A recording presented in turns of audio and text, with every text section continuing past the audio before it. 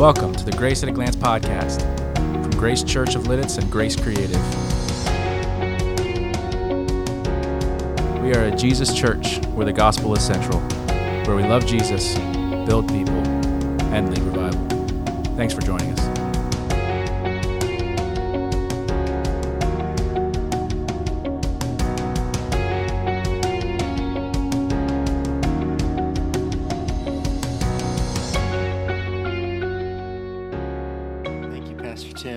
Super thankful for Pastor Tim's leadership these years that we've been here. We've just been really grateful for such a true servant leader.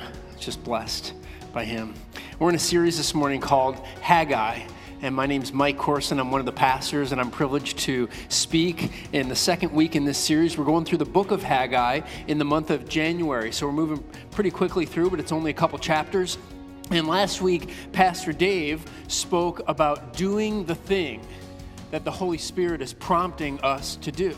And I thought that he did a fantastic job. And this morning, we're going to look at the next few verses in chapter 1 of Haggai. And we're going to talk about how we live lives of faithfulness to God. How we live lives of faithfulness to God and what it might look like to live in radical obedience to him. So if you're in a place in your life where you feel like you wish you were following Jesus in a greater capacity, I encourage you to tune in this morning because you just might find something that God gives you to begin following him more deeply. About 5 or 10 years ago, a friend of mine named John got a gift for his birthday from his wife. And it was 2 passes to go skydiving for him and a friend. And so John called me up and he's like, hey, my wife got me these 2 tickets to go skydiving. Do you want to come with me? And I said, sure. Yeah, I'll do that with you. So we went to this place somewhere in just a little bit north in Pennsylvania, and we drove there and we showed up and we were in this training for a few hours, and some of you have probably done this before. But as we're going through this training process, the instructors ask, is there anyone who's done this before? And I raised my hand. Yeah, I did it once. On my honeymoon with my wife. And so he looks around, and I'm the only one with my hand up. And so he says to me, okay, I'm going to give you a little more responsibility this time. I said, okay. And so he grabs what looked like a watch with a Velcro strap, and he said, here's an altimeter. I'm going to have you wear this. And he's like, and you're going to pull the ripcord. And I'm like, wait a minute, what? I pulled the ripcord. And so we get in through this training together, and we get in the plane, and we take off, and we're up in the air, and we get to 10,000 feet, and people are jumping out of a perfectly good plane. That is a weird feeling. It's a very weird feeling. And so finally it gets to me and the instructor who I'm strapped to, like a baby in a Bjorn. That's weird. And so we get our turn, and we jump out of this plane. Now, he had instructed me very clearly. I have to watch the altimeter, which, for those of you who don't know, it's not a real common word. That's what tells you how long you have until you plummet to your death. And so you have to watch it. Starts at 10,000 feet. Goes down very, very, very fast. And so he said you have to pull the ripcord at 3,000 feet. Nobody tells you how hard that thing is to pull, man. Maybe I'm just a wimp or something, but it's not easy. You got to really give that thing some oomph. So we jump out of the plane, and I look at my altimeter. Okay, it's like 9,500. I'm like, okay, focus. 3,000 feet, got to pull that thing. I was so focused, there was nothing that was going to stop me from following his instructions. Nothing. It didn't matter what it took. Didn't matter what I had to do. I was pulling that thing at 3,000 feet. And so I looked again, 7,500. I'm like, man, that's going fast. I'm like, okay, enjoy it, Mike, enjoy it. Falling. I look again, 45. I'm like, okay. So we get to 3,000 feet, and finally I go to pull that thing. I grab it right here, and I pulled it, and it wouldn't pull out. And I'm like, man, what the? So I grab it a second time, and I pull it as hard as I could, and it pulled out, and the parachute deployed, and we floated around for a while. And we landed, and we were okay. I was nervous that I would screw the thing up and the results would be bad. In fact, all my attention was on getting it right. I had a high sense of urgency to follow those instructions. Pull that cord at 3,000 feet, Mike. Got it. I'm doing that. I was determined to submit at all costs. And there are moments in life when we are highly motivated to do what we have been told to do.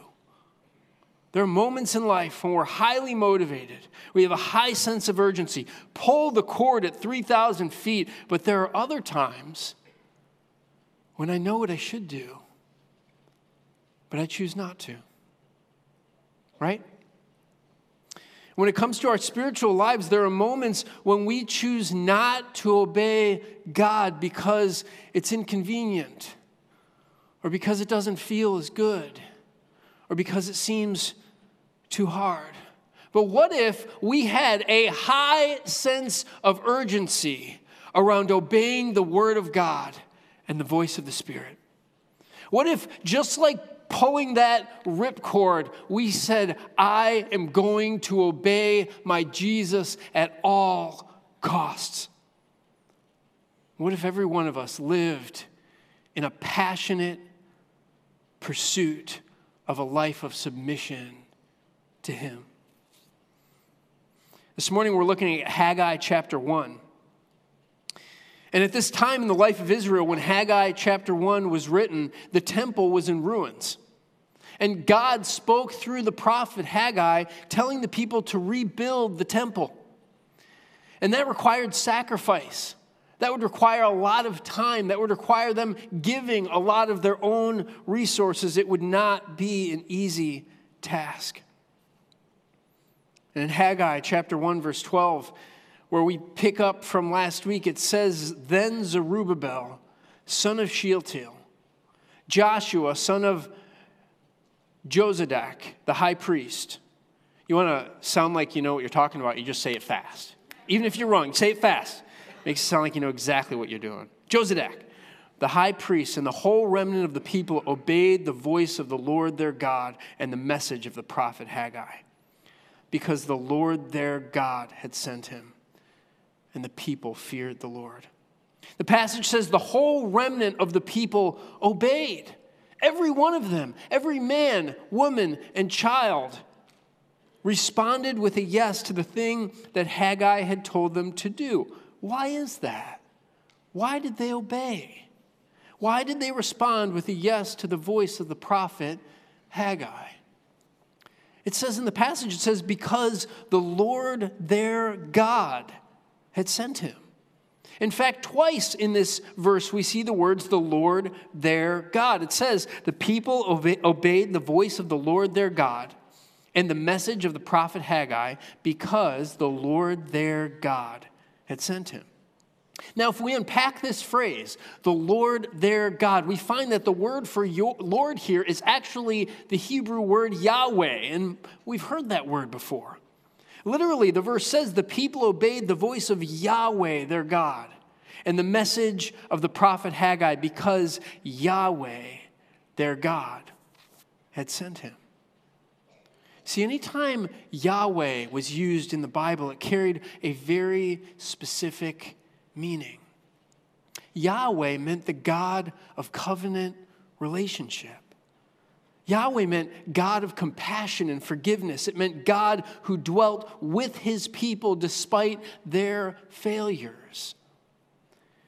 There were many pagan gods in ancient times. Pagan worship in this time in history was super common. Super common. And ancient people groups worshiped these gods to appease them, to earn their favor, to keep them from being angry. It was a very different relationship than the relationship that God's people had with their God, Yahweh. Because none of these pagan gods were seen as being compassionate. None were seen as being forgiven. In fact, many of them were typically seen as being angry. None were in a covenant relationship with a particular people. Only Yahweh was compassionate. Only he was gracious. Only Yahweh desired a covenant relationship with his people. And this was the primary difference between all these pagan gods and Yahweh, the God of Israel. Yahweh, to wrap this up in a phrase, Yahweh meant covenant God of love. Yahweh meant covenant God of love. And this was the defining characteristic of the person of Yahweh. And it's because of his identity as the covenant God of love that they obey.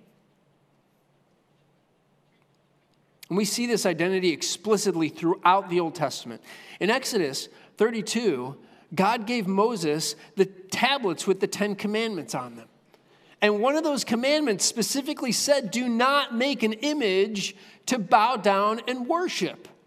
Well, Moses is on his way down from the mountain, and some of you know what happened. He's on his way down with the stone tablets, with the 10 commandments, and he saw that that is exactly what they were doing.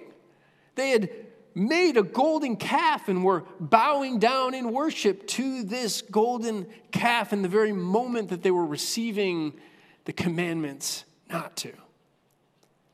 And when Moses saw the idolatry of the people who already knew that they were not to do this kind of thing, people he's supposed to be leading, Moses got really angry and he broke those tablets because he was so mad.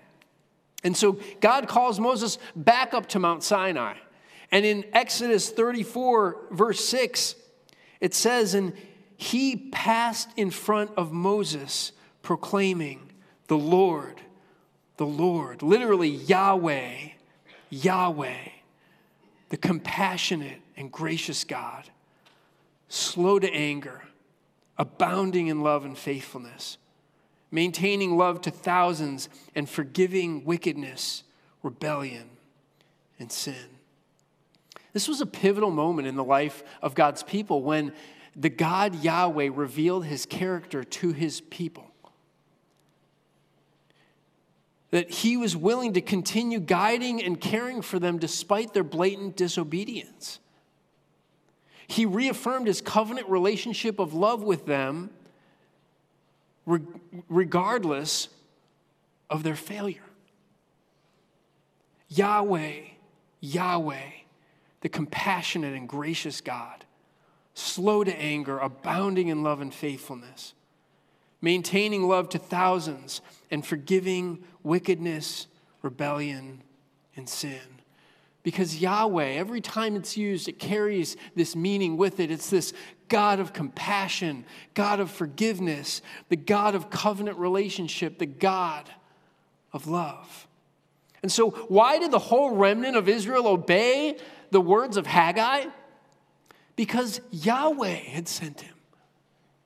Because Haggai had been sent by the covenant God of love. And we obey God because of his incomparable kindness. We obey God because of his incomparable kindness. About 10 years ago, I remember one time being at a public pool in Hanover, Pennsylvania, the Cadorus Pool. And we used to go there a lot. And we'd bring our kids. I have 3 kids. And at the time, my oldest was only 5 or 6 or 7, somewhere in that neighborhood. And I was playing with my 2 younger kids off to the side next to the pool. And my oldest was in the pool playing with his friends and just like doing his thing. He was a good swimmer, so we didn't have to worry too much about him. And he's in the pool and he's playing with his friends. And lo and behold, somebody pooped in the pool. You know? Why does somebody always have to poop in the pool? It's disgusting. And so their protocol was they'd have to get everybody out for 30 minutes and they'd sanitize, and then in 30 minutes, everybody could get back into the pool. And so I was distracted. I'm focused on my other 2 kids. But my friend, who's over by the pool, told me what happened. You see, everybody got out of the pool except my son. And he wasn't doing it on purpose. He was just distracted. He's playing, you know. Everybody's out of the pool until finally this Department of Recreation, Parks and Recreation's police officer starts yelling at my son to get out of the pool. And my son kind of looks up at this angry guy yelling at him, and he just looks back down and keeps playing. Just ignores him.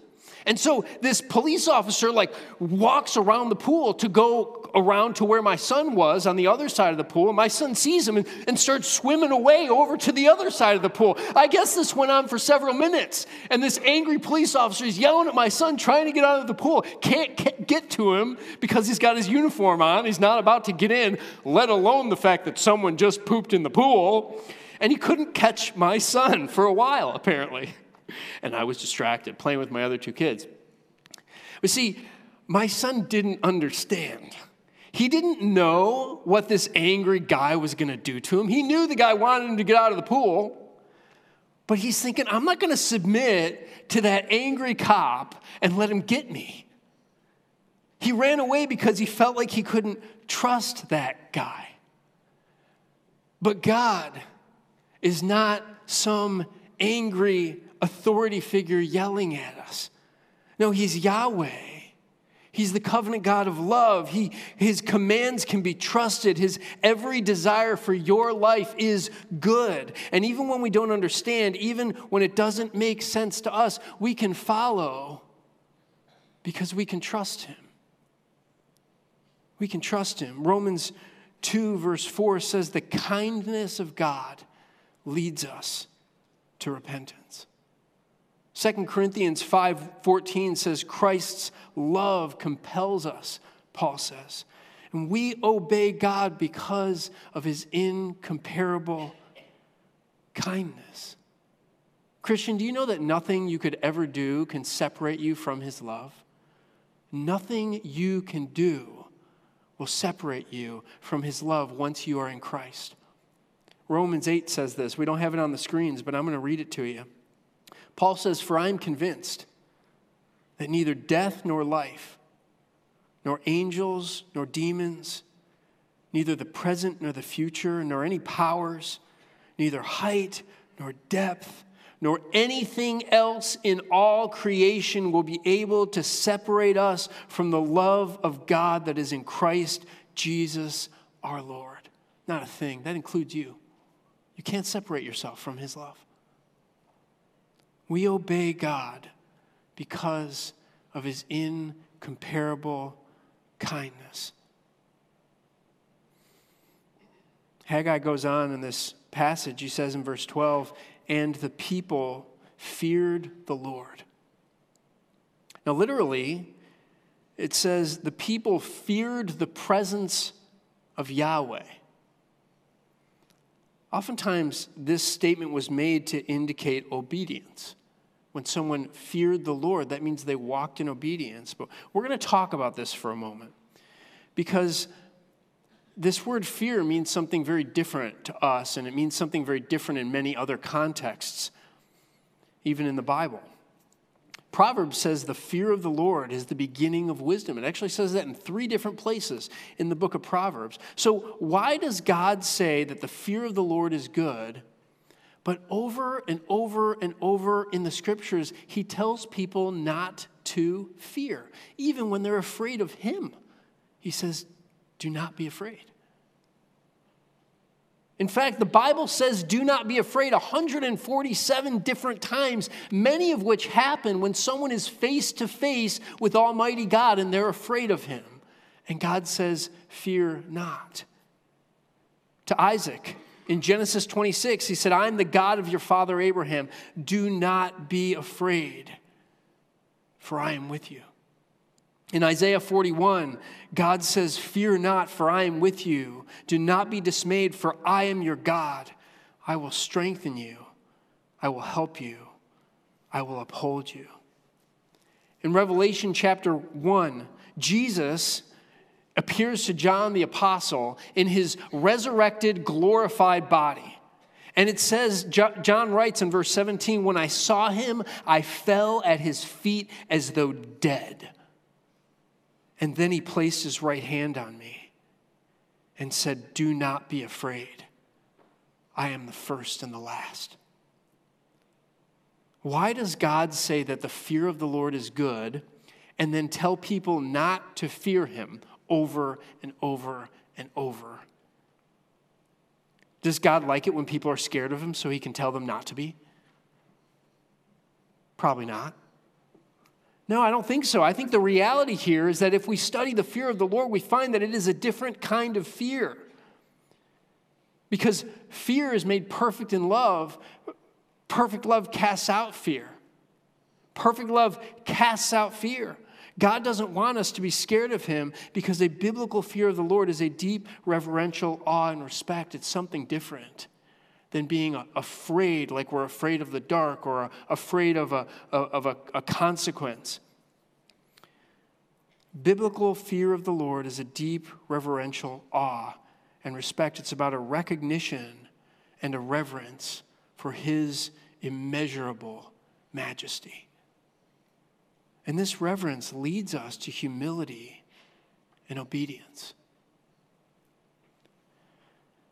A few years back, I was driving from Souderton back to Hanover, Pennsylvania, where I live, and it's about a 2-hour and 20-minute drive, and I was running late. And I was still in Souderton, and I had just left, and I was just trying to get home quickly. And I was doing 13 miles over in my car, and I went past a police officer, and he pulled me over. And he walked up to the car, and he said, do you know why I pulled you over? And I said, probably because I was speeding. And he said, that's right. Do you have any idea how fast you're going? And I said, I actually don't know how fast I was going. And he said, I clocked you at 13 over. He's like, where are you headed? And I said, I'm headed home. I'm running late. I live in Hanover. It's a couple hours away. I said, I apologize. I have no excuse. I shouldn't have been going that fast. And he said, you're right. You shouldn't have. He said, but most people would have tried to get out of it or tried to, been frustrated about me pulling them over. You've been respectful and you admitted it, so I'm going to let you off with a warning. I said, thank you. That's kind of you. And he gave me a warning, and I went on my way, and I drove very close to the speed limit for a couple miles. No, I think I capped it at 8 or 9 over the rest of the trip, but just keeping it real. I wasn't being respectful to try to get a warning. I wasn't being submissive because I was afraid of him or what he might do to me. I didn't think he would arrest me if I wasn't respectful and submissive. It wasn't fear of punishment that caused that. It wasn't a desire to manipulate him to give me a warning. I was being submissive to him out of reverence for the office of law enforcement. His office warrants my submission most of the time, right? As long as he's operating within the law, his office warrants my submission. Church, Yahweh is in an office all of his own. Yahweh, the one who invented time, the one who speaks and galaxies form, the one who's so creative that he thought of human life, the one who no man can see and live. Yahweh is in an office all of his own, all of his own. And the biblical fear of the Lord means reverence and submission, because a life of holy reverence for his majesty is a life of radical obedience. The level of submission warranted by an officer of the law is very different than the level of submission warranted by the one who created all things. It's just a different kind of reverence. And the fear of the Lord puts God in his rightful place. And it results in humility, in submission, in obedience because of who he is. The immeasurable majesty of God warrants our obedience. And that's what it means to fear the Lord. That's what it means to fear the Lord. Finally, in verse 13, it says this, Haggai 1:13, then Haggai, the Lord's messenger, gave this message of the Lord to the people. It's very simple. I am with you, declares the Lord. I am with you. This is a statement about relationship. It's God's commitment to maintain a close intimacy with his followers. And God has said this at key times to many people throughout history. We see God saying these words throughout the Bible. When Moses, Joshua's very close spiritual friend and mentor, had just passed away, and then Joshua was faced with the daunting task of leading 1 million people of Israel into battle in the Promised Land. God said, I am with you. I will never leave you.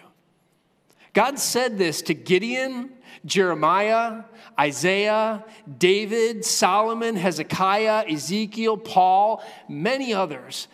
But you know what the most important place is that we find this for us as believers? Is that he says this to his church, to you and me. Jesus said this to us. In fact, God says this more than 60 times throughout the scriptures to remind his people of his abiding presence.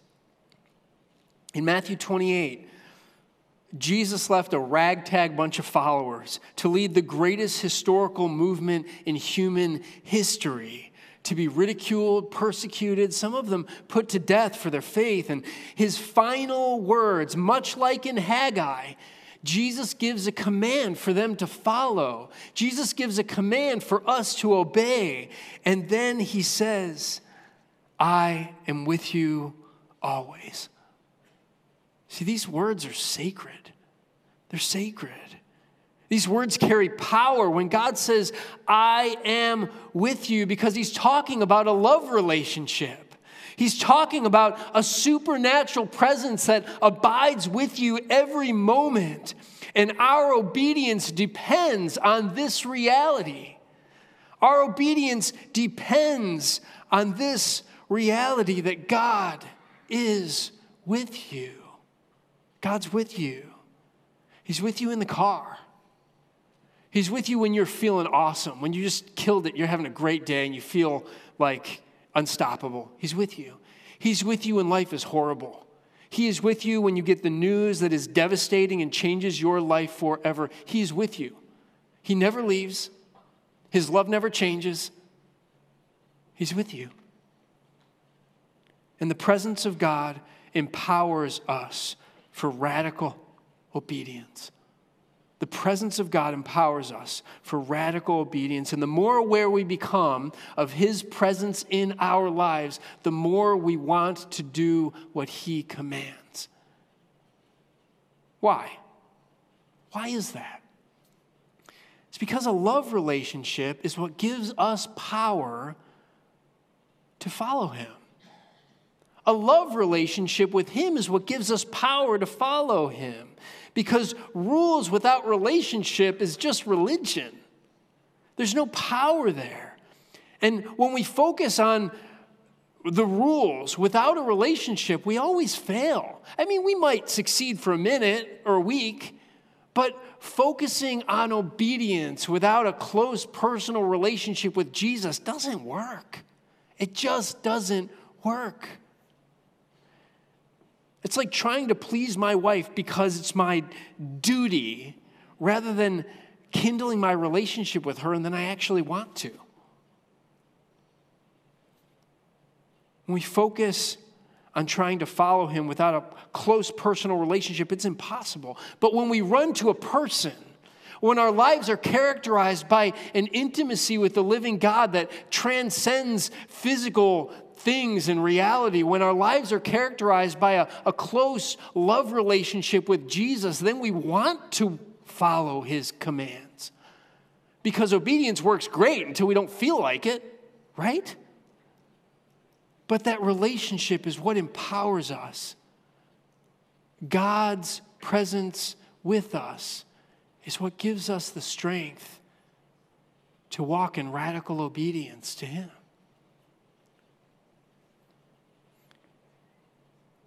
Now, the caveat to all of this, all these promises, the God of love, the God of covenant relationship, he says, I am with you. This stuff is only true for you if you're his. Before we're in Christ, before we're among his people, before we put our faith in Jesus, we don't have the same access to a relationship with God. And that's why it is so important to trust in the death and resurrection of Jesus for our salvation, because that is when this spiritual relationship begins. And so in a moment, I'm going to pray. And we're going to wrap up the sermon, and then I'm going to invite you to do something different this morning. But when I pray, I'm going to pray a couple of special prayers. Number one, I'm going to pray for those of us in the room or in the video cafe or watching online who maybe haven't taken that first step of putting their faith in Jesus yet. And we're going to pray a prayer of faith together. And we're going to say, Jesus, I choose to trust in you for the very first time, to trust in your death and resurrection for my sin. But I'm also going to pray a prayer for those of us who've done that. And we're going to invite the Holy Spirit in this moment to bring to our minds the thing in our lives that he wants for us to walk in deeper obedience. And we're going to invite him together. We're going to say, Holy Spirit, tell me what it is. What area is it in which you want me to start obeying you more fully? So let's close our eyes. Let's bow our heads in reverence and prayer to God. Jesus, for those of us in this place who have yet to put our faith in the gospel of Jesus and begin this close personal relationship with you, this morning we say yes to the gospel. We say yes to Jesus, and we put our faith in you. And God, we believe that you died for us, that you rose from the dead, and we want the life that you have to offer. And we put our faith in Jesus for the forgiveness of our sins. And for those of us who've done that already, God, this morning we ask that you would bring to our minds an area of our lives in which you want us to more fully obey. Maybe it's a specific thing in our lives that we're doing or that we're not doing. Or maybe it's something deep inside of our hearts like forgiveness or trust. Or something that we've given into like doubt or despair. God, maybe it's things that we've made too important and you want to be more important in our lives, God. Whatever it is, we pray right now that you would bring it to our minds in Jesus' name.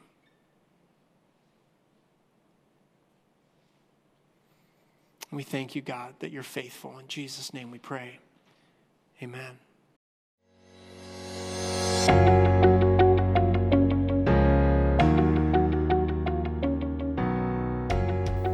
Hosting for this podcast has been brought to you by Anchor from Spotify.